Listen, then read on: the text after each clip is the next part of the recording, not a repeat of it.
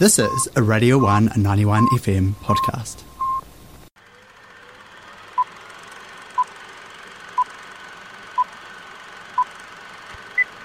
And here's George talking about movies. That's right, George is back at the muddy, mate. G'day, mate. Welcome to Level 2. Thank you very much. Yeah. Glad to be here. Yeah, well, welcome, yes. And you know, one good thing about lockdown is time to watch films online. Yeah. Yeah. Don't have to go to the movies. Don't have to go, but not that that's a chore.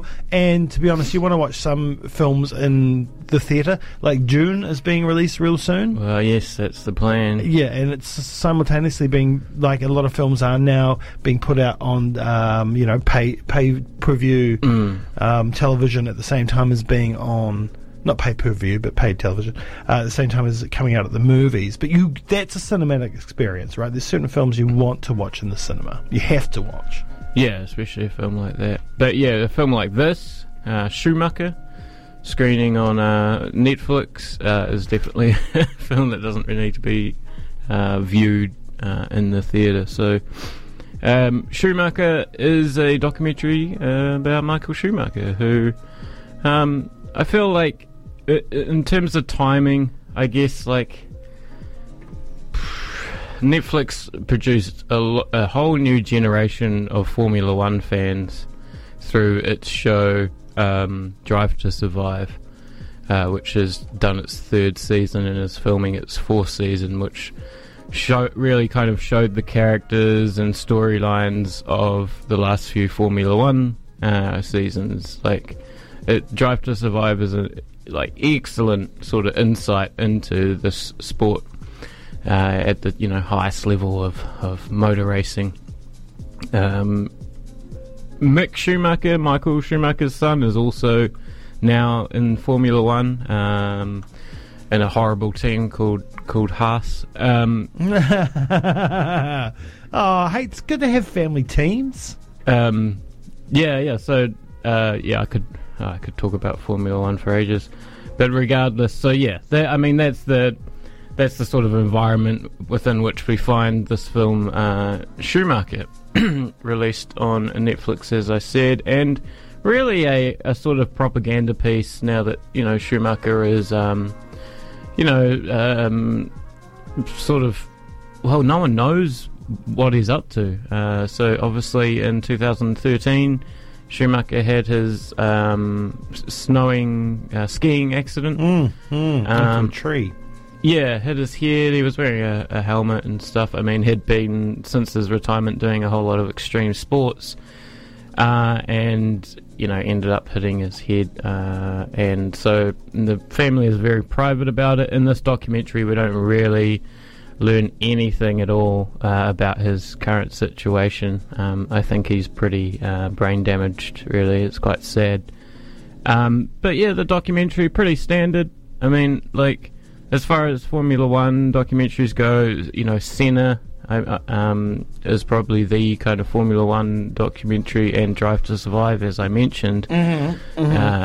This one, I don't think does the job that Senna, the documentary Senna did about Ayrton Senna, who died in '94 in a accident in Italy. Crazy accident too, wasn't it? Yes, going sideways into that wall. And there's it kind of covers that a bit in Schumacher. And I mean, Schumacher, this documentary is a good sort of history, but it's not a critique of a sort of cultural figure, right? It's more a propaganda piece. Yeah. It doesn't really delve into the sort of testimony is very limited. Like, they talk, like Sebastian Vettel, another German Formula One champion who won with Red Bull. He's there for like 2 seconds. He says something nice about Schumacher. The only bit of conflict we get is maybe a bit of David Coulthard talking about Schumacher running into him. But we don't, Schumacher was a very aggressive driver, right? He was ruthless. we don't get like insight into, for example, Monaco qualifying one year. He crashes on purpose to keep pole position. That was things like this that, like, you know, I mean, Schumacher was a god for many people, but this you know, film kind of takes that as literal, right, and doesn't sort of rub it up the wrong way. And I think because this documentary wouldn't have been made unless it was really a movie that was being made by the family. So yeah, that's unfortunate. But I love this. I love that sort of cultural icon stuff. You know, he's a god who's, you know, in a twist of fate and irony, falls over on a skiing trip. You know, it was a bit more worse than just falling over, but really, you know, it's amazing. This guy, you know, risks his life every Sunday for a few years, and then in retirement just falls over. Man, that's what happens. Yeah, I guess, like, you know, if you sort of trade your soul with the F1 gods, then that's your sort of sacrifice that you have to make later on in life. Fall over. I mean, yeah. I mean, you become ruthless, right? I mean, you probably start out in F1, as everyone does, with starry eyes and like hopes and dreams of winning a race and getting a pole. You know, because pole's huge. It's bigger than you think. It's not just about being on the front of the grid. You've got a pole position. It's such an amazing achievement. Yeah, and it's some of people's greatest achievements ever, just getting on pole.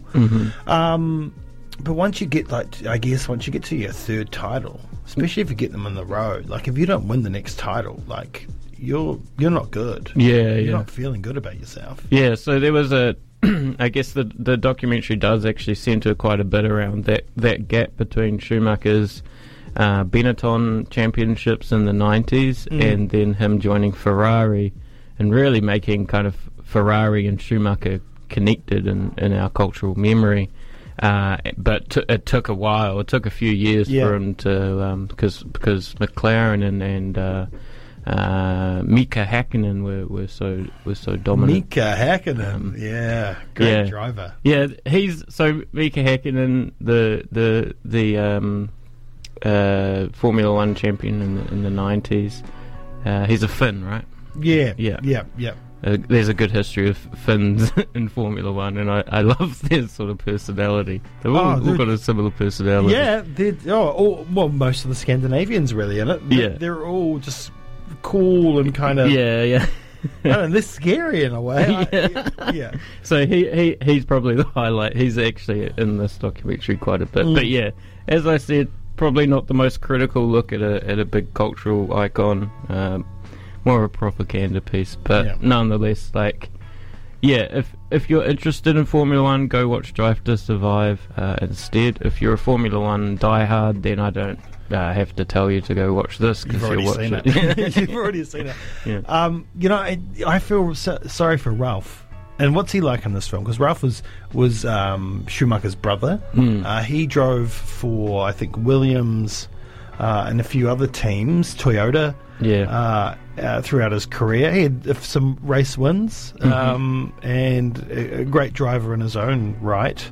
But, you know, imagine playing just second fiddle to you'd probably just go, oh, screw this, I want to go race IndyCar, because there's no point. I like living in the shadow of my brother forever. No, it's really interesting. He should probably just change his last name and try and strike out on his own or something. He's in this a little bit, but again, like, that sort of conflict is totally like sanitized in this movie, right? You could have had something interesting. You know, it would be interesting to know what Ralf Schumacher thought about racing against his, you know, GOAT brother. But it never really gets to that point in this. It's Haas. What they are using Ferrari engines, right? Yeah. Here we go. So I wonder if that's going to be a feeder for Mick. Sorry, I know we're not just talking about the film now. We're just starting to talk about F1, because I've got so many things I want to say. But yeah, I wonder, you know, because you can't really put him straight into a Ferrari. No. He'll grind it out at the back, I imagine. Schumacher. I wonder how long that's going to last. So Schumacher's son Mick is in a team called Haas, which was started by a NASCAR dude. And has been basically broke and bought out by a Russian oligarch. to some extent. So it's the only American F1 team, but it's actually pretty much a Russian team. And their drivers is Mick Schumacher and one of the most hated drivers in F1, Nikita Mazepin, whose dad owns the team pretty much. Yeah, and guess who the test driver is? Emerson Fittipaldi's grandson. Yeah. Wow. The Fittipaldis still have their fingers in lots of pies. That is crazy. It's a family sport, right? Totally. It's like, I feel like, and again, I feel like this movie is a reflection of that exclusivity, that royal family kind of. Well, that was the thing about Lewis, right? Yeah. Getting to where he got. Because it's a money and family game. It's a connections game now. You need to have the hookups. Like, for Brendan Hartley to get in as well was shocking. Mm-hmm. Because they didn't come with the money. You pay for your seat. Yeah. You pay for your seat either in connections or in just straight cold hard cash. Yeah, there's that term pay driver, but in reality they're all pay drivers, right? They all bring some sort of sponsor or something like that, or have the political connections. Yeah, because Giltrap Motors wasn't going to pay enough money to keep Brendan in the seat. Anyway, we're getting off course now. I mean, we're totally on course with the subject, but the film. Because maybe we should do an F1 review, and I'll give my friend Ben Sargent a call too. He'll be keen for that. Right. Anyway, so watch the film if you're interested in F1 or interested in the story of, kind of a story of Schumacher, but don't expect too much from it in terms of an actual real story about who he was and how he raced. Maybe we'll have to wait until he sadly passes away. Go watch Senna. Go watch the great film about McLaren as well that was kind of panned by the critics. I really enjoyed that, to be honest, but it was New Zealand Connection, so of course I was going to. McLaren had a good weekend the other weekend in Monza. They did. I was really stoked about that. McLaren's Ricciardo. All right, hey, thanks, George. All right. Yeah, maybe finally got a chance to talk about Formula One. Yeah, we won't shut up about that. Thanks for listening to Radio 1 91 FM podcast. All of our content lives online at r1.co.nz.